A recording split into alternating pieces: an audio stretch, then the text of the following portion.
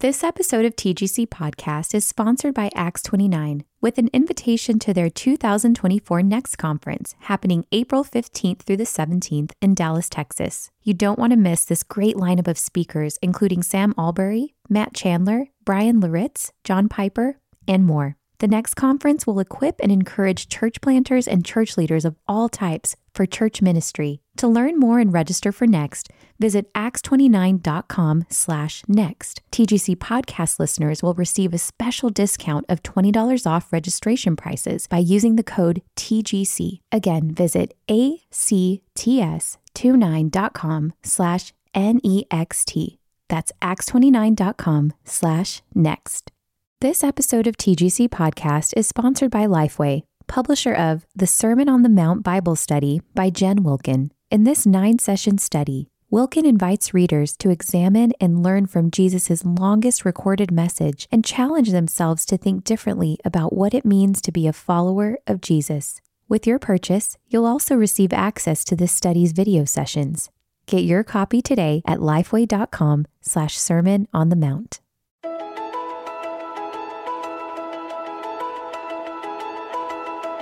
You're listening to the Gospel Coalition podcast, equipping the next generation of believers, pastors, and church leaders to shape life and ministry around the gospel. On today's episode, you'll hear a message from Jared Wilson on the Gospel-Driven Church, originally delivered in a breakout session at TGC's 2019 National Conference in Indianapolis.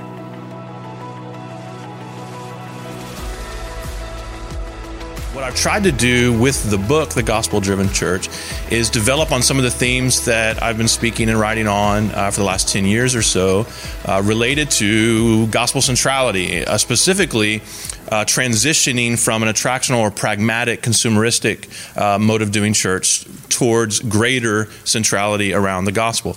So about 4 or 5 years or so ago, I had a book published called The Prodigal Church, which was largely a critique of the attractional paradigm. And I tried to do it in a winsome, gentle way, just sort of think about these things, consider these things, has some historical research, statistical research, those sorts of things, but really just sort of stumping for a rethinking or a revaluation of the attractional model. But there was really only one chapter in that book that kind of said, okay, well, what next? There was, I think it was titled The Way Forward or A Way Forward. And since the publication of that book, I've just been asked by readers of that book, is there a way to sort of practicalize or turn the misnomer or the misunderstanding of gospel centrality is that it's against application and those sort of things. It's a very impractical theology, and it's not. But there are church leaders who are wanting to know, okay, I'm sold, I'm bought in. What do I do? How do I do this? So the Gospel-Driven Church is really my attempt at a leadership manual, right? So we have sort of the basics of gospel centrality there. There is the basics of critique of pragmatism, consumerism, and that sort of thing.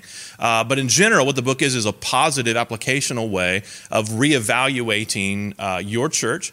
If you're familiar with Patrick Lencioni's leadership books, he does what he calls a leadership fable, where he sort of tells a fictional story throughout the book that sort of illustrates the principles that he is examining. So as you go through, each chapter sort of picks up in the story, and then the rest of the chapter sort of amplifies the principles or lays them out. So, and that's what I've done in Gospel-Driven Church, actually. I tell the story of a pastor who is trying to transition his large church to gospel centrality, and all the little sort of sticky things that can come up in there, children's ministry, student ministry, worship arts, all of that sort of deal. So if you're interested in sort of like, okay, what does it look like? What does it smell like to actually try to do this? My hope is that the book would be of help to you. We have been, I'm convinced, for some time on the precipice of sort of fumbling what has, I think, likely known as a gospel recovery movement, right? So over the last sort of 15 years or so, the gospel recovery movement, the new Reformation, whatever you want to call it, the gospel renaissance, isn't 15 years old, right? It's building on a foundation that was laid, at least a generation ago. It didn't begin with kind of the confluence of conferences and social media and podcast culture and websites and all that sort of thing. But we have been enjoying this sort of renaissance, I think you could say, of gospel centrality. And we are now reaching a stage, I believe, where we are in danger of fumbling what that actually means. We're looking down the exhaust of a generation of church ministry that has tried to win the world in worldly ways. And along the way, we have endangered ourselves of losing the gospel of Jesus altogether. So what you and I need essentially as ministers is a willingness in the face of criticism and pragmatic ministerial wisdom in the midst of a noisy culture of church growth strategies and practical vision casting and clever programming and attractional maneuvering, is to commit to the primacy, to the centrality of the gospel. So we've been recovering this, but we're on the verge, I think, of assuming the gospel, which is only a ramp down to denying the gospel. So in essence, I think we're in dire need right now of kind of recovering the gospel recovery movement, if that makes sense, right? So I'm noticing that many are using the gospel-centered jargon, right? It's on all the books and everything, and perhaps that's a grown thing for you. You kind of just, roll your eyes whenever you see the gospel-centered this or the gospel-driven that or what have you. And so I too, I'm seeing a lot of gospel-centered nomenclature without really an apparent grasp of the gospel-centered rationale. So there are many who appear to have the biblical vocabulary, but they see or utilize gospel centrality as itself just sort of another trend in the evangelical stream, right? It's just the latest cool modifier to throw onto every noun. And here comes all the adjectives: gospel-centered, gospel-driven. What happens, though, when without understanding of what that actually means, we simply make gospel an adjective? I think it can open the door to gospel confusion, right? Is everything the gospel, I suppose, is what we could ask. In his little exposition on the book of Philippians, Basics for Believers, Don Carson writes this. He says, in a fair bit of Western evangelicalism, there is a worrying tendency to focus on the periphery. My colleague, Dr. Paul Hibert, springs from Mennonite stock and analyzes his heritage in a fashion that he himself would acknowledge is something of a simplistic caricature, but a useful one nonetheless. One generation of Mennonites, he says, believed the gospel and held as well that there were certain social, economic, and political entailments. The next generation assumed the gospel, but identified with the entailments. The following generation denied the gospel. The entailments became everything. Assuming this sort of scheme for evangelicalism, this is still Carson, one suspects that large swaths of the movement are lodged in the second step, with some drifting towards the third. What is it in the Christian faith that excites you? Today, there are endless subgroups of confessing Christians who invest enormous quantities of time and energy in one issue or another: abortion, pornography, homeschooling, women's ordination, for or against, economic justice, a certain style of worship, defense of a particular Bible version, and countries, of course, have full agendas of urgent peripheral demands, depending on the context. Not for a moment, still Carson, am I suggesting we should not think about such matters or throw our weight behind some of them. But when such matters devour most of our time and passion, each of us must ask, in what fashion am I confessing the centrality of the gospel? End quote.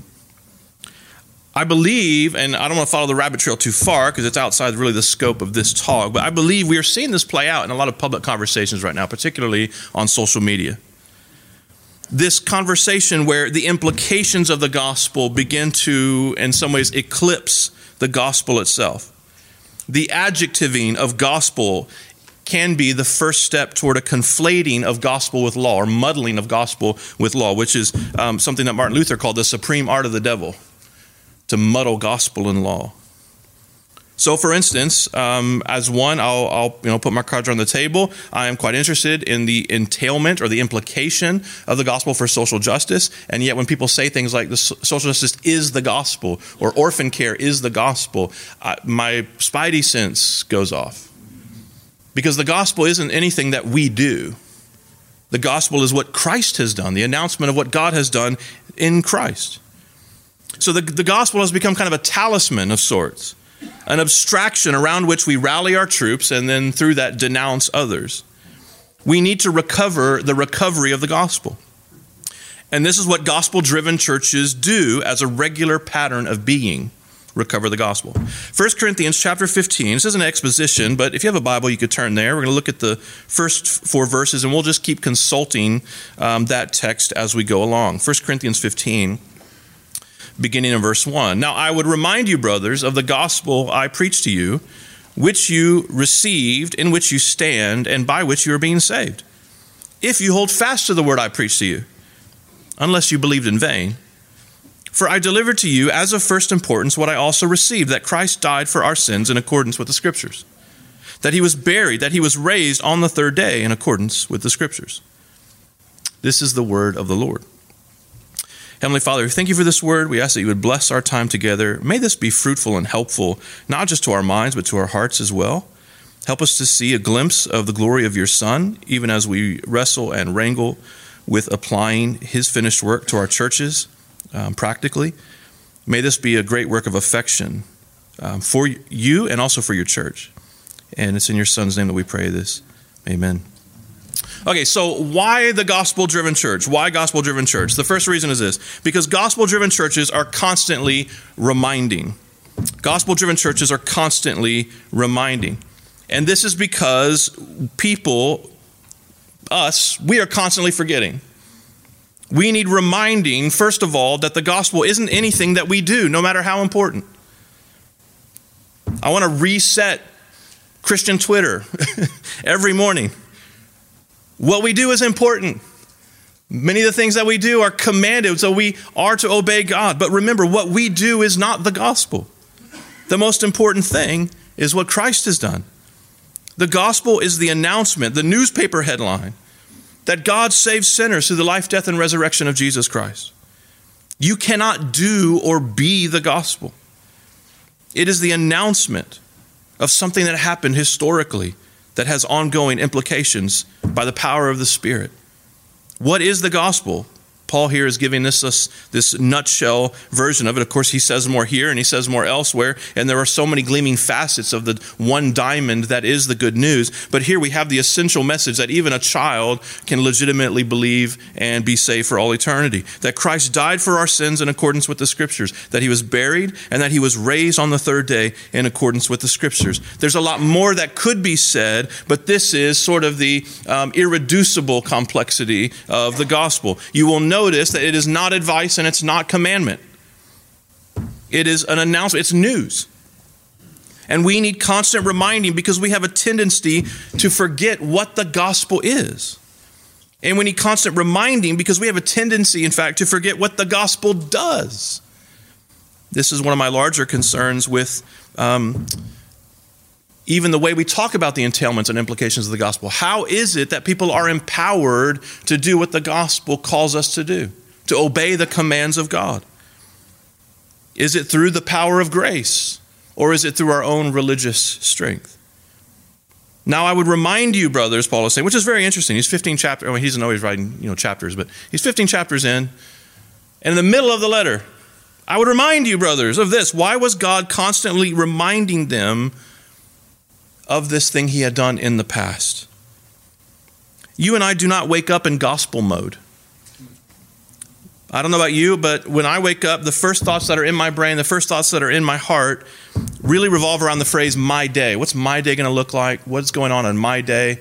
How's my day going to go? And you may not think that consciously, but just think of the way your day proceeds and the way other people sort of infringe on your day. So if you have a commute, I have a commute. It's about 20 minutes long, 30 minutes, depending on when I leave. And I have to drive into my office. And of course, there's other people who are making their commutes as well. Have you ever noticed that everyone is driving too fast or too slow? You discovered this? Everyone is going too fast or too slow. Why is that? Because you are the standard by which everyone should drive. If they would just drive, you maybe have even thought this, if they would just drive like I drive, like what would solve this problem, the traffic situation. Why? Because you're the standard. That's just a subconscious way. Maybe you stop at the coffee shop, or you got to run an errand at the grocery store, whatever it is, and you choose the express lane. Do you ever choose the express lane? It's the biggest lie from the pit of hell that has ever been foisted on. I always hear Admiral Akbar. It's a trap. The express lane is never express. There's always someone in front who has more items than is allowed. They want to pay, like they're bartering or something. I don't know. Like they've never been to a grocery store before. I don't understand. Do you accept shells? It's been a long time. And I'm just frustrated back there. Why? Because this person is infringing on my convenience, on my hurry. They don't understand that this is my day. And what happens, especially just in sort of like the relational tension or conflict that we have in our homes and our workplaces and in our churches, is we run into other people who think that the day is their day. And you're infringing on their self-sovereignty, right? They're the star of the show, and everyone else is a supporting character. And when this happens, why? Well, we have forgotten. We have a kind of gospel amnesia. We don't realize that the Lord has made the day, that it belongs to Him. And so we begin with this kind of law mode, where everyone must measure up to our expectations and meet our needs. And we are not set to grace because we forget that it's His day and we belong to Him. We have to be reminded of what is of first importance. Secondly, gospel-driven churches are constantly reprioritizing. Paul delivered this message, he says, as of first importance. And it seems clear to me that he does not mean initial importance, but central importance. Why? I think because of the expansiveness that he is in these few verses applying to the good news. I mean, if you just look at how he describes the gospel, or what he says the gospel does, you received it, right? Verse 1, you received in which you stand. Verse 2, and by which you are being saved. So if you just look at those three clauses, you see something really eternally fascinating about this good news. Which you received. Okay, past tense. In some way, shape, or form, you were converted in your hearing of the gospel. The Holy Spirit worked through that announcement to awaken your spiritual senses to behold the glory of Christ in such a way that you desired Him above all else. It could be that you answered an invitation at a worship gathering. There was a public invitation given, and you answered the call to go forward. Maybe a parent or a friend or some other family member shared the gospel with you. Maybe a stranger was doing evangelism, and they shared the gospel with you. Maybe you read it in a book or just saw it in the Bible or on television. Whatever it was, you heard the message. You didn't believe before you did, and then you did believe. You received the gospel. But now Paul says the gospel is not just the thing past tense, it's also the thing now. It's the thing in which you stand. Your present status before God is not based on your performance after your conversion. It is still based on the good news, the finished work of Jesus Christ. This is supremely important for our assurance in Christ. In Galatians, when Paul is sort of chastising what has happened with the Judaizing heresy, he says, having begun by the Spirit, are you being perfected by the flesh? And in a lot of discipleship cultures, in a lot of churches, the implicit answer, not explicit, but the implicit answer is yes. The gospel gets you in, but now you're on to bigger and better things. In the church cultures that I grew up in, we called them deeper things. You move on to deep teaching. And it was all sorts of important things that the Bible certainly does speak to. Eschatology, the soteriology debates, Calvinism, Arminian, like all of that stuff. That was the deep stuff. And it never seemed to occur to anyone, or at least it was never taught, that actually there's nothing deeper than the gospel. Angels long to look into the gospel. It must be eternally fascinating. And so your present status before God is not a probationary status. It's not you get in by the gospel and you stay in by the law. You get in by the gospel, you stay in by the gospel, and you are being saved. So the picture here is not just the justification, it's also sanctification. We are becoming more Christ-like the more that we behold Christ. Paul in 2 Corinthians chapter 3, thereabouts in verse 18, it's by beholding the glory of Christ with an unveiled face that you are being transformed from one degree of glory into another, into the same likeness. And this comes by the Spirit. Obviously, the gospel is bigger than we thought it was. In this one little verse, we relearn that the good news is obviously bigger inside than it is outside. It's like Aslan's barn. right? Okay, one Narnia reader in here? No? There you go. You get inside, it's bigger inside, isn't it? Maybe you prefer this illustration. Have you ever seen the Russian nesting dolls, the Matryoshka dolls, right? You take it out, and a smaller doll inside, you take it out, a smaller doll, and it just goes down to this itty-bitty doll. The gospel is like that, but you start with the itty-bitty doll. You can look at it, you can understand it. A child can legitimately believe in that gospel. But you open it up, and a bigger doll comes out. And then a bigger doll, and then a bigger doll. There is a cosmos of blessings in Christ that come through this message of his burial and resurrection. The gospel is the power and grounds for our justification and our sanctification. In fact, the gospel is the power for us to obey. You won't outgrow your need for it.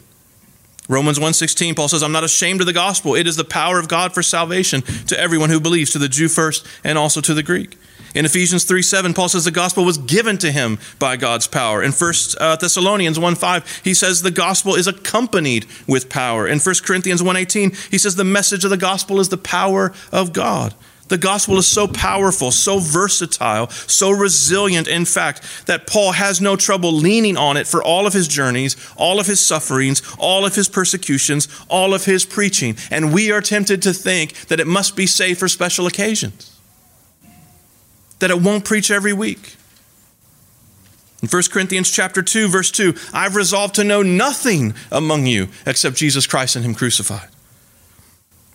Paul is in effect saying, I'm not moving on from this message. I'm not departing from this message. You can depart from it all around me, but I am not departing from this message. When I was first kind of sorting out what this might look like in a church environment, I was coming out of an attractional church paradigm. I was trained for ministry in what we used to call the seeker church, the seeker-sensitive church. I ate, slept, and breathed that paradigm of ministry. And then the Lord intervened in my life in a very powerful way at a moment of profound brokenness and deep hurt for me, awakening me, in a sense, to the centrality of the gospel. It was before there was a TGC, or at least that I was aware of it. I didn't know there was a tribe. I didn't know there was a movement. I didn't know about any of that stuff. All I knew is the Lord woke me up. And so I'm trying to figure out, how do you do this in a church? And there wasn't gospel-centered books out there. There was no gospel-driven church book out there. It didn't exist. And I remember I was in a attractional megachurch in Nashville, Tennessee, and I was leading the young adult ministry at this time. And we were brought together by the creative arts director, who was essentially, it felt like in his mind he was assembling, he was trying to create a young adult worship service. He was trying to assemble like his Avengers or something like that, right? Everyone had their special skill. And I was the teaching guy. And it became very clear from the beginning that in their mind, teaching was just sort of a feature of the thing, right? The teaching doesn't drive the thing. The teaching is just like one of the things that we do. And I remember sitting in this brainstorming meeting with these other leaders that he had assembled. And, a few of them were sort of like, this could be anything we want it to be. Yeah. And they start talking about, they're dreaming, they're vision casting about what the worship service could be. And they're talking about things like having pottery wheels and painting stations in the middle of the, worship service and all these things. And so I'm just like, I'm about to freak out, but I don't know what to say because I'm just the teacher. And eventually I raise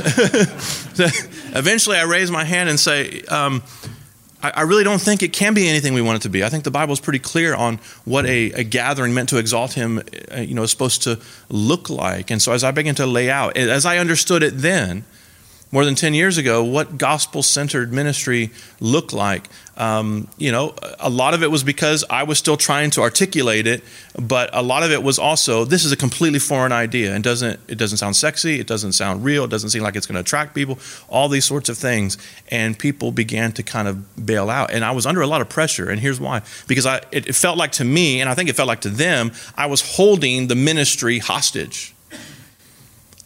So essentially, I was saying, if it's not this, I'm not doing it. And if I'm not doing it, then they're out of teacher. So was I willing to sort of embrace that conflict and embrace the confusion?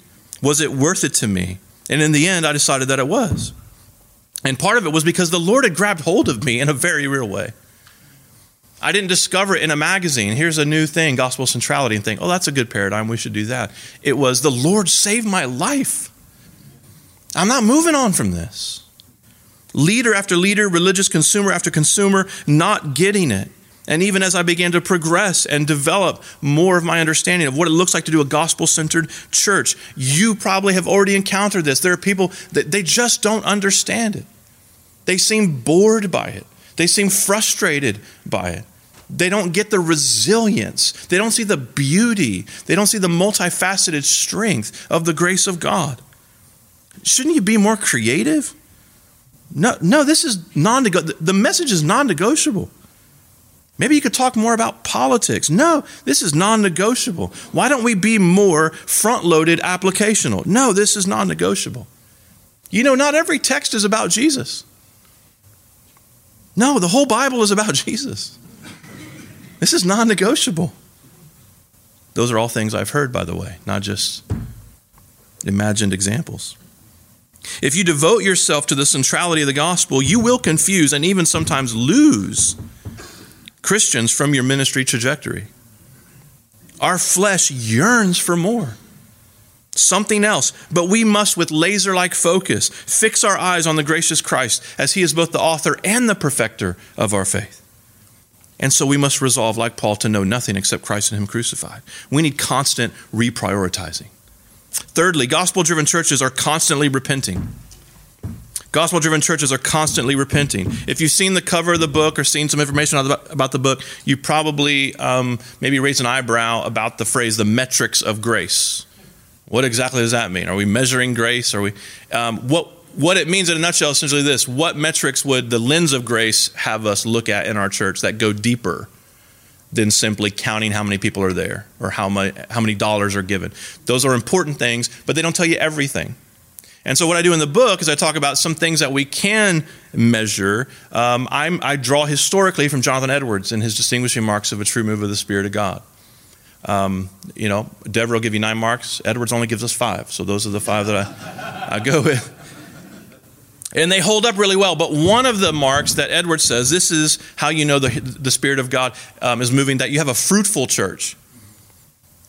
There's a discernible spirit of repentance in the place. Now, obviously, that's really difficult to measure. And so the book kind of aims at helping you maybe look at some things that might help you just, discern if there is a spirit of repentance there. You might have, you probably have a gut feeling about it already. But what are some things you can look at to determine that? You and I know that our central problem, and the central problem of the people who file into your churches every weekend, is not primarily a lack of self-esteem.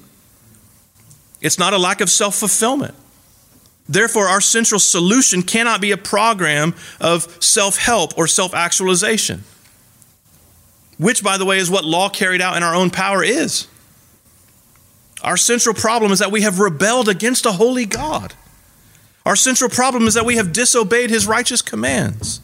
We've attempted to usurp his sovereign authority. Our central problem is that we have fallen short of the glory of God. So why, after all of this ink spilled towards the Corinthians' problems, does Paul at this point say, now I would remind you of the gospel I preached to you?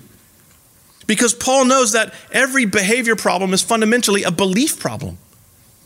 We disbelieve our way into sin. We have to believe our way out. And the only antidote that can generate the power to supplant the idolatry at the root of every sin is the power of God's grace in the gospel. Now I remind you of what? That Christ died for our sins. Now what does this prompt us to do? First of all, when Luther nailed those 95 theses to the church door at Wittenberg, the first thesis declared, of course, the Christian life is one to be of continual repentance.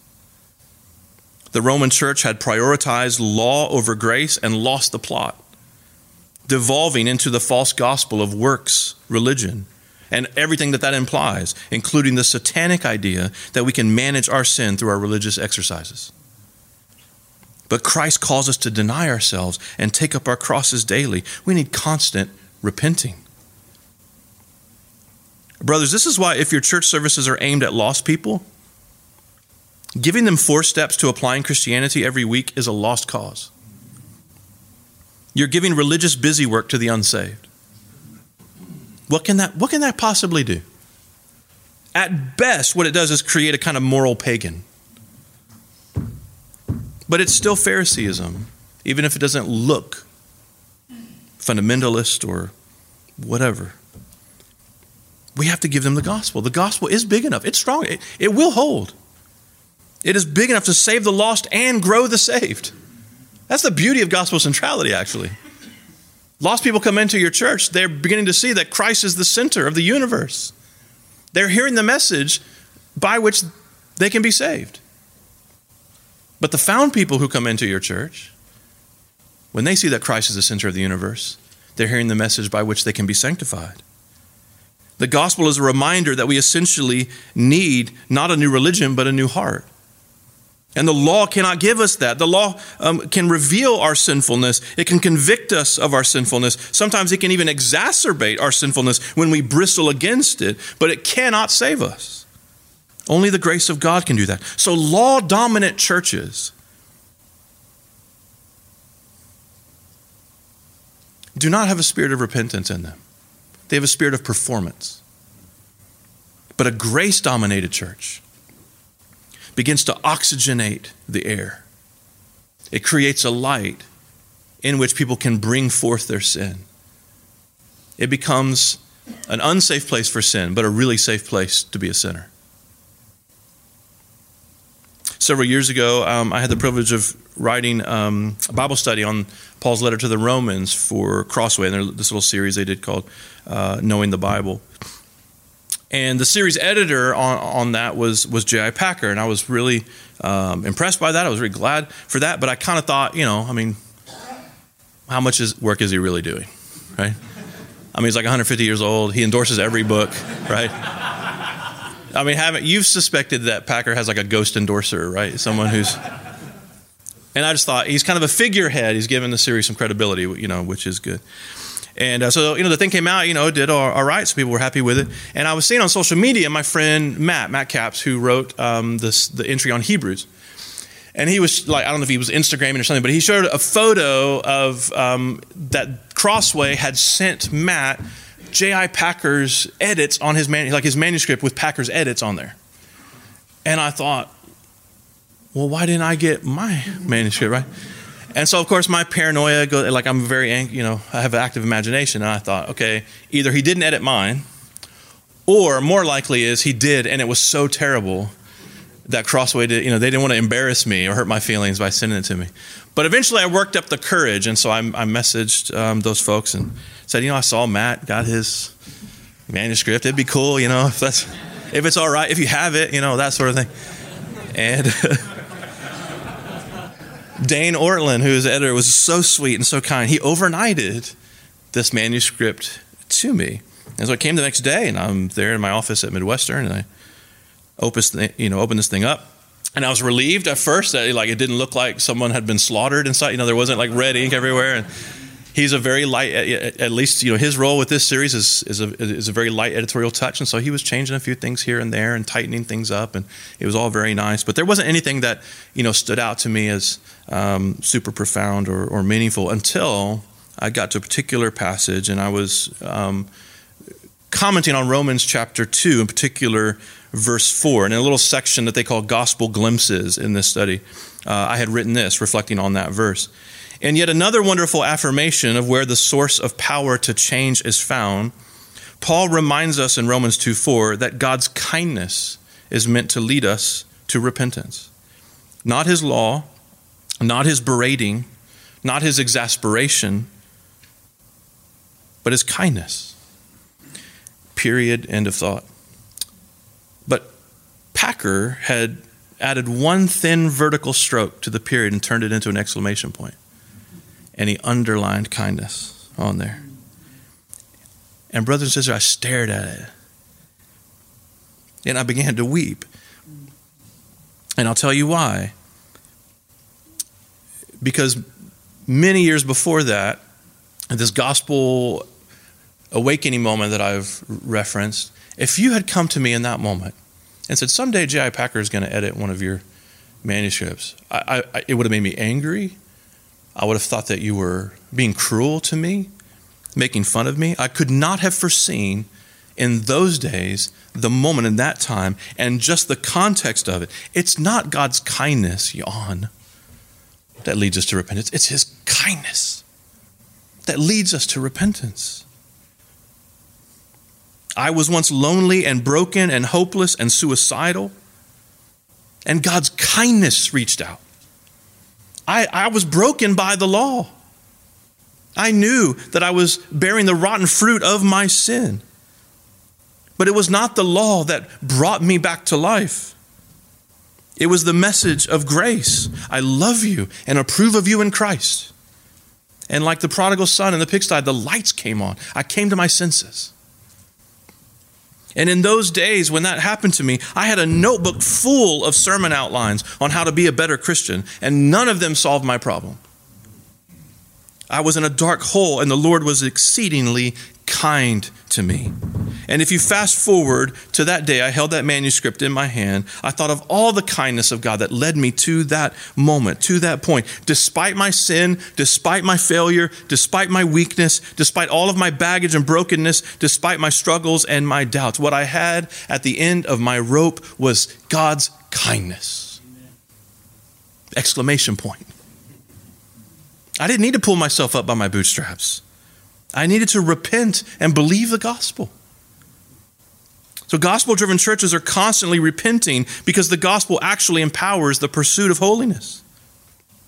All right, fourthly and finally, gospel-driven churches are constantly reforming. Constantly reforming. Nobody drifts toward the gospel. It makes too little of us and too much of God. So we have to nail this thesis to the door of our own hearts. Hold fast, verse 2, Paul says, hold fast to the word I preached to you, unless you believed in vain. See, the danger in gospel departure is that it's a symptom of unbelief, actually. Back in Galatians chapter 2, when Paul recounts confronting Peter about his hypocrisy there, right, in the cafeteria, there was a lot that Paul could have said. And probably there was more that he said that he just didn't reference that he said. But he could have brought to the surface, man, Paul was really hurting a lot of people's feelings. Because he was. He could have brought up all the commandments that Paul is breaking because he was. A misunderstanding of the covenantal storyline. He could have brought about all of those things, the confusion that he was causing, all of which was true. But the primary thing that Paul saw was that the conduct was not in step with the truth of the gospel. You know, sometimes we're told, look, it's time to move on. Hasn't this movement played itself out already? Some men and women fought long and hard to facilitate the gospel recovery movement. Right? It didn't begin with Colin Hansen's article in Christianity Today.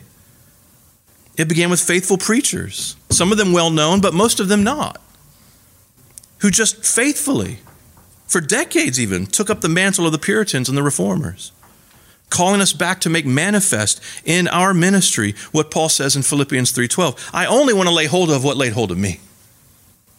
Or for 4 verses later, only let us hold true to what we've already attained. And sometimes we're told that moving on from the gospel is the right next step in the gospel movement. And as we cling doggedly to the theology our fathers fought for and passed down to us in good faith, the doctrinal dilettantes of the day say to us, whatever happened to always reforming? Semper reformanda. As if always reforming means always morphing. Kind of a flexible orthodoxy, a malleable gospel, a junk drawer gospel. In 2011, there was a New York Times article that came out related to the devastating tsunamis that had taken place recently, at that time in Japan. It says, the stone tablet has stood on the forested hillside since before they were born, but the villagers have faithfully obeyed the stark warning carved on its weathered face. Do not build your homes below this point. Residents say this injunction from their ancestors kept their tiny village of 11 households safely out of reach of the deadly tsunami last month that wiped out hundreds of miles of Japanese coast and rose to record heights near here. The waves stopped just 300 feet below the stone. They knew the horrors of tsunamis, so they erected that stone to warn us, said Tamashige Kumura, 64, the village leader.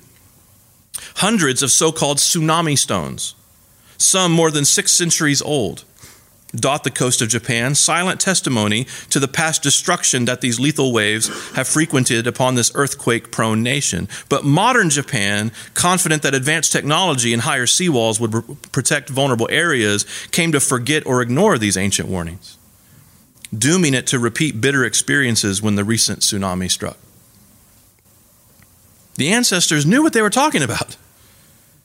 They'd learned the hard way, and they erected those markers. Don't build past this point. But we are arrogant. We know better. We're more enlightened. We're smarter. We have to accommodate more and more people, so we ignore the markers. We have to be reminded that always reforming means, in essence, always returning to the gospel. It doesn't mean that the faith that is delivered to us is always changing, progressing into something better.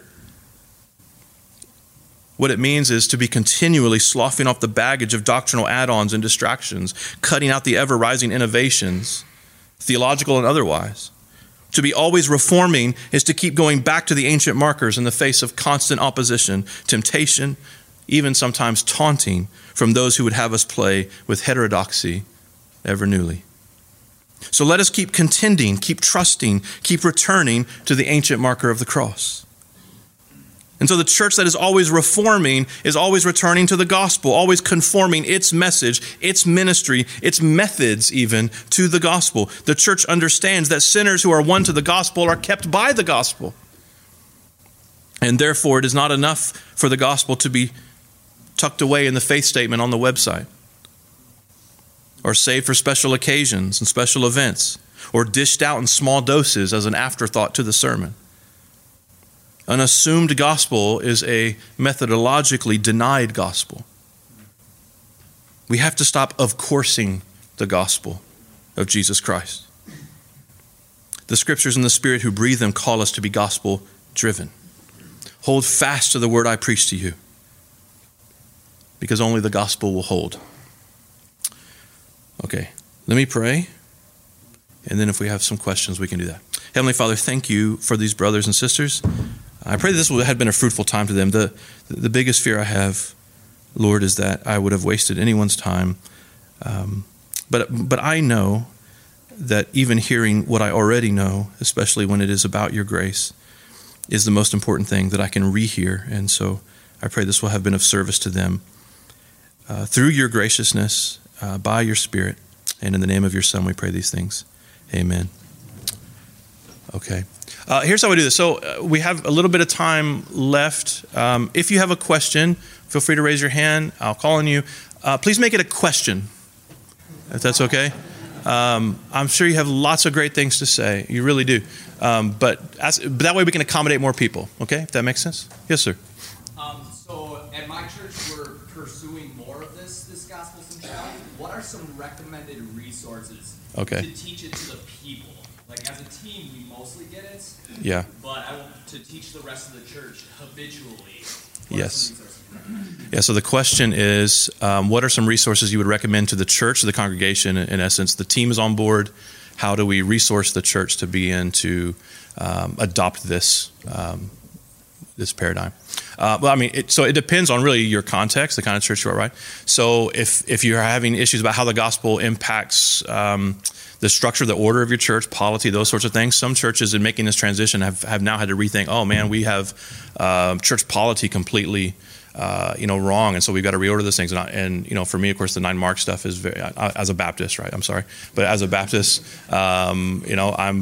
I like their stamp of approval on polity, those sorts of things. But I think the thing that steers the ship, the thing that actually doesn't just tell people, hey, this is the program and here's how to get with it, but actually you bring them along, so you're trying to go after their affections as much as you are trying to inform them about this idea or whatever it is just the preaching, right? So it's a steady diet of gospel-centered preaching, upholding the glory of Christ and his finished work over time is what begins to shape a congregation. There's no, you can give everybody, even the right books, and what you've got is them all reading the right books. But until you've actually have their heart yearning for this, and that is often a slow process and a time-taking process. So, the preaching. But now, if you're looking at, for instance, I recommend Trevin Wax's little book, Gospel-Centered Teaching.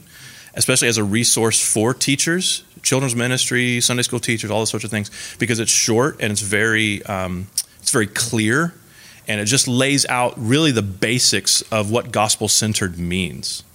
What does it mean to center on the gospel?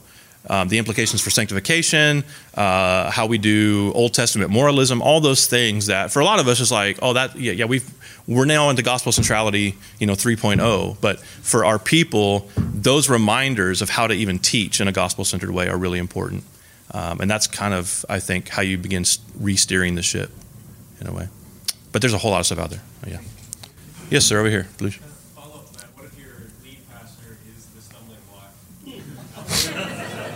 He's not here, is he? Okay. You got a space between you. Is that okay. Man, that's a deep question, and I get it a lot, and I got it a lot from readers of the Prodigal Church. My aim with the Prodigal Church was that it would land in the hands of a lot of lead guys and would help them rethink. And and that didn't quite happen. What happened was it landed in the hands of a lot of second and third chair guys who. The messages that I tend to get are things like, I knew something was off and there was something, but this helped me articulate what is going on. And my advice to those guys is always the same, which is you're not there to cast vision.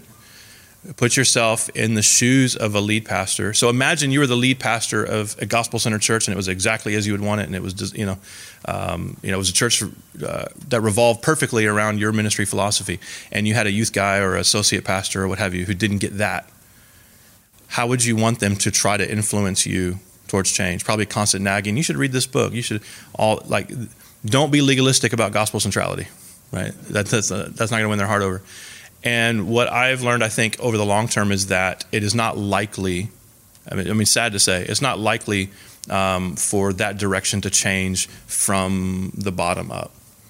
It is typically something has to happen, a sea change of some kind in the heart of that lead guy to change that. The story that I tell, the fictional story that I tell in Gospel Driven Church is like that. Essentially, it's an attractional megachurch planted by a guy and two friends.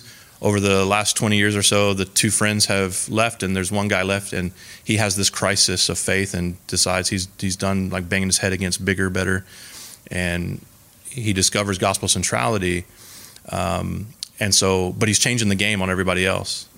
But he can do that. So I talk about the dynamic of like the youth guy's been like champing at the bit and just biding his time and is so happy that this has happened. But when that doesn't happen, typically what I would say is just learn what you can, serve humbly, faithfully, do what you can in your sphere of influence, but generally probably over time, you may need to find another church actually. Yeah, over here in the back. So, I've read a couple of good books by Brian Chappell, Christ-centered worship and Christ-centered preaching. So Christ-centered is kind of the concept that I've had in the circles that I've been in. Does Christ-centered and gospel-driven sort of go hand in hand, or are they different terms? Yeah, the question is, what is the relation between the phrase Christ-centered and gospel-centered, right? So the answer, as Chappell expresses it, is yes. It's essentially synonymous. And I'll tell you why I prefer gospel-centered. So I use Christ-centered worship in the residency that I directed our church. So I'm affirming all the content and those things. It's super helpful. But the reason I prefer gospel-centered is because it's specific about Christ. So some of you discovered this, like just the gospel-centered nomenclature is so pervasive now. You'll talk to people and say, yeah, we're a gospel-centered church, or we do, and you listen to the sermon, you're like, well, there's nothing. God, and what they meant was we did an invitation at the end or something like that, right? So it's more like gospel caboosed than gospel centered, right? So I say gospel centered because someone could theoretically, and it's not outside the bounds of a possibility, someone could preach a message about Jesus that's essentially Jesus was nice, so you be nice. Jesus served others, so you serve others. And it's Jesus as moral exemplar. And because there's lots of Jesus, they can go, I'm Christ centered. I talk about Christ all the time. But how you talk about Christ, right? And Jesus is our moral exemplar. I'm not saying that he's not. But what makes Christianity is not do what Jesus did, but believe what Jesus did, right? So I say gospel-centered, not because I'm against the language of Christ-centered. What Chappell means by it, I mean by it. But I prefer gospel-centered because it's something that's specific about Jesus. Yeah. Yes, sir. You can be attractional. A church can be attractional without being gospel-centered, gospel-driven. So can a church be gospel-driven without being attractional? Is there an attractional dynamic to the gospel? I am glad you asked that question. Yeah. So the question is, if you're gospel-centered or gospel-driven, doesn't that somehow become attractional, or isn't that in itself attractional, or create an attractional force or whatever? I say no, because, well, depending on how I define, so I define attractional to mean essentially a paradigm of ministry that seeks to attract people, to the service, right? And so it doesn't mean that the gospel is unattractive, right? I think there's a perfectly good word for what the gospel does. When people are centered on Christ and they're serving their neighbors and they're loving each other, that is attractive. But it's also repellent to some, right? The gospel isn't always attractive. It is a stumbling block, right? It's an offense, a scandal. So it attracts some and doesn't others. To me, when I'm saying attractional, is basically we make the attraction the point. And when you do that, when you make attraction the center, you'll begin to do all sorts of things to get people in the door. So I see attractional as a paradigm. And it's very similar to, I nuance pragmatic and practical as well. I know some people say every church is pragmatic or what have you. And what they usually mean is there's things to do. And I said, well, that's just practicality. The Bible's eminently practical. Lots of things to do. Lots of practical implications. Pragmatic is when you take the practical and make it a formula. If we do this, we will get that. So that mindset is, so I make that distinction there. So I know Keller in Center Church, he uses attractional differently. But how I'm seeing it used now, on blogs and everything, people are siding with me, and so I just take that as a victory. That attractional has become a bad word. It's good. Yeah, I appreciate that. But he just means attractive. So I don't disagree with what Keller's saying. But when I read him saying a gospel-centered church is attractional in Center Church, what I'm hearing him say is it's attractive, right? Because a community that's gracious does attract people. Yeah, it's welcoming. It's hospitable. Yes, sir. Someone like in my shoes, this gospel-centered, gospel-driven movement you're talking about, you started 15 or so years ago, and now you're trying to recover it.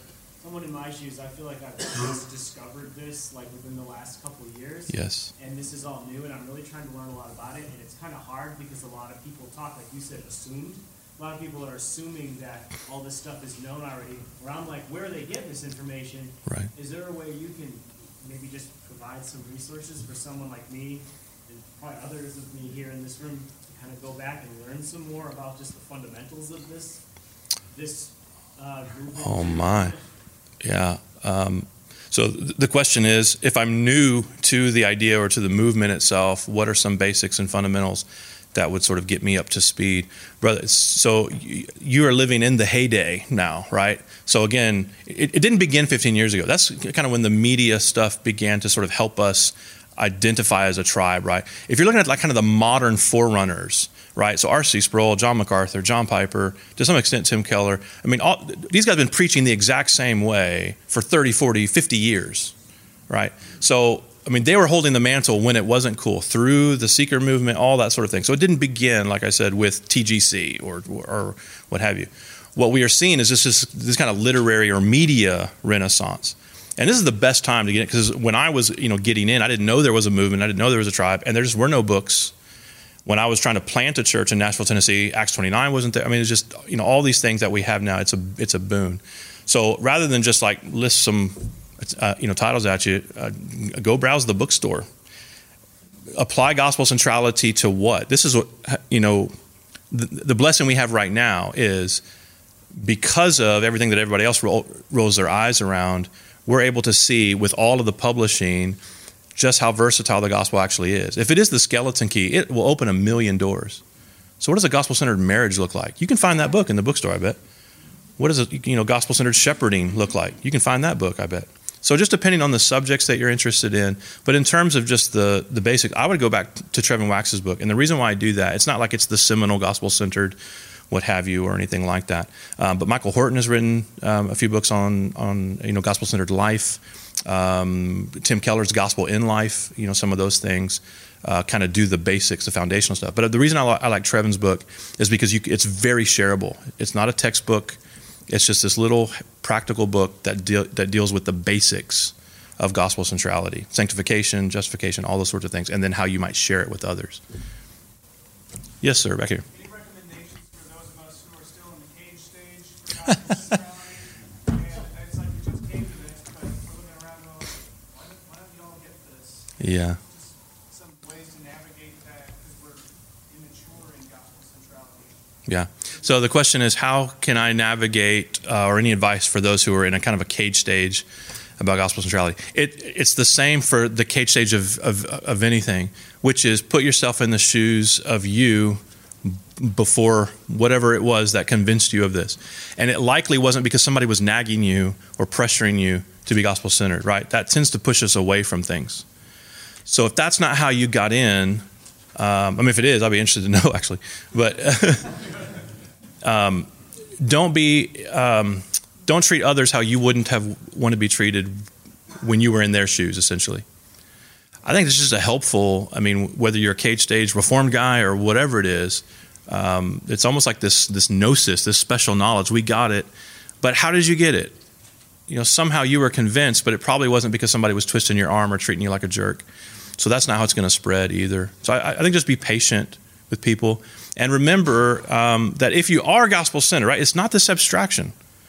To be gospel-centered as a person means that you're going to be gracious with people, whether they're gospel-centered or not. You being gospel-centered means you're going to be empathetic and patient and kind with them.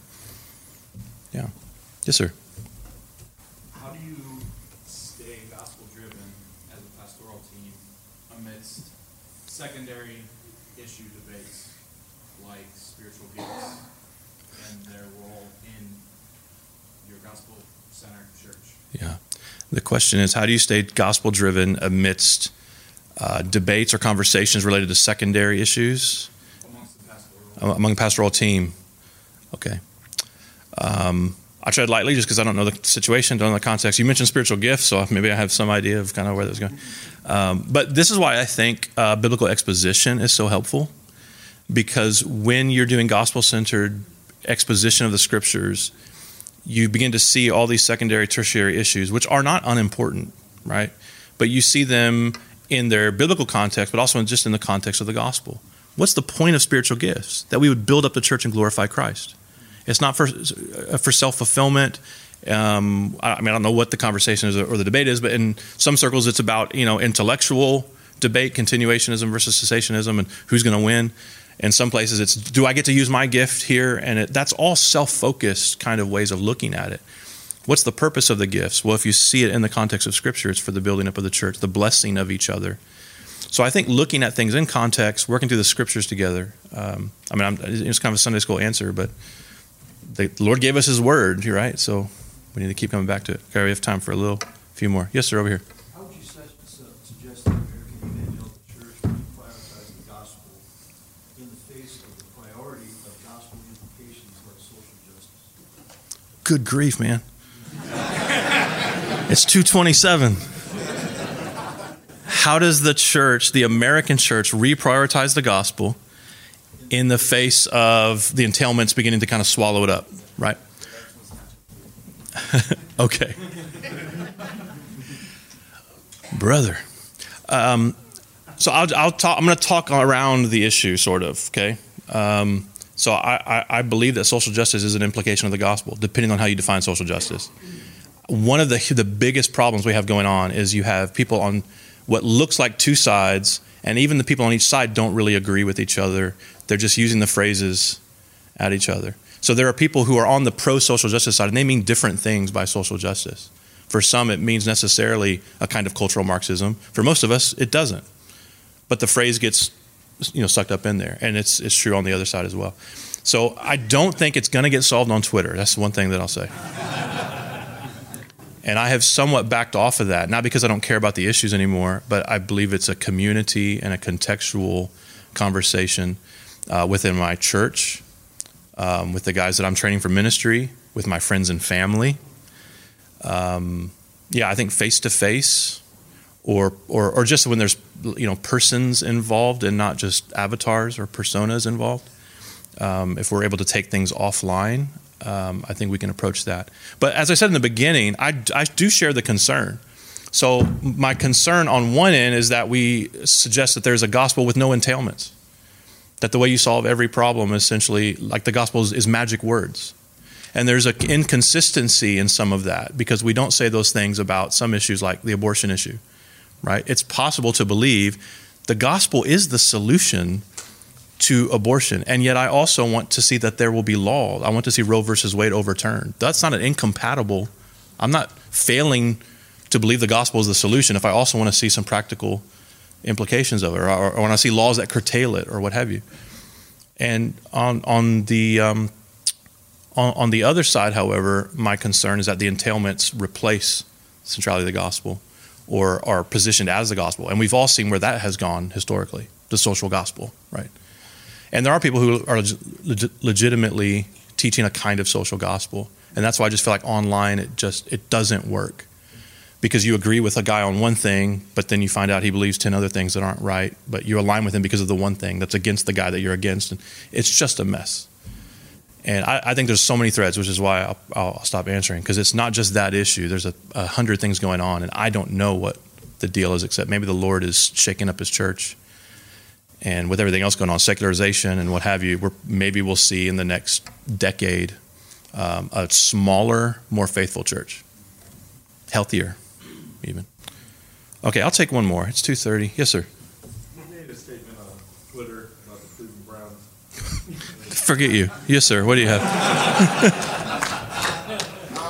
So, personally, how do I go back knowing that the Easter egg hunt in 3 weeks is almost more talked about than anything else? So, yeah. Just personally, what can we pray about or kind of process it?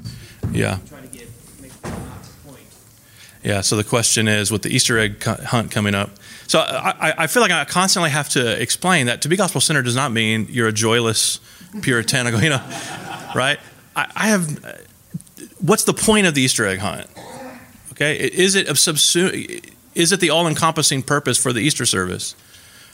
And if it is, you probably shouldn't do it, or you should scale it down, or you should de-emphasize it, or what have you.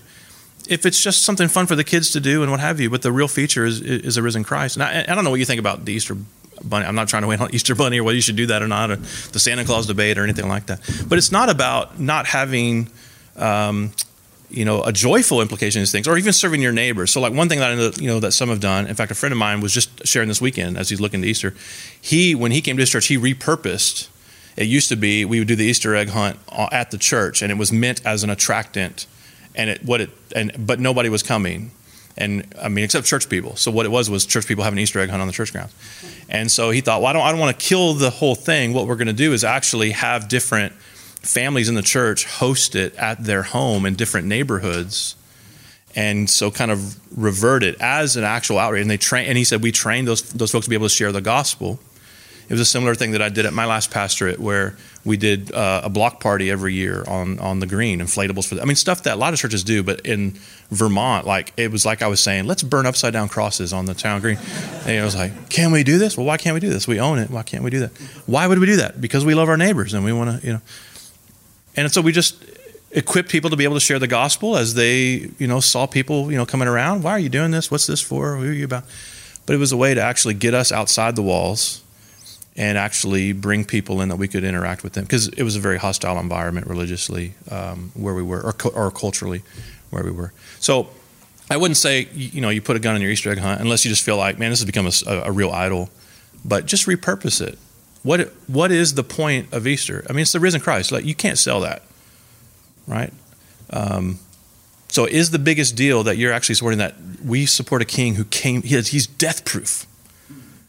And one thing that Carson has said that I have found really helpful is people don't get excited about what you tell them to be excited about. They get excited about what you're excited about.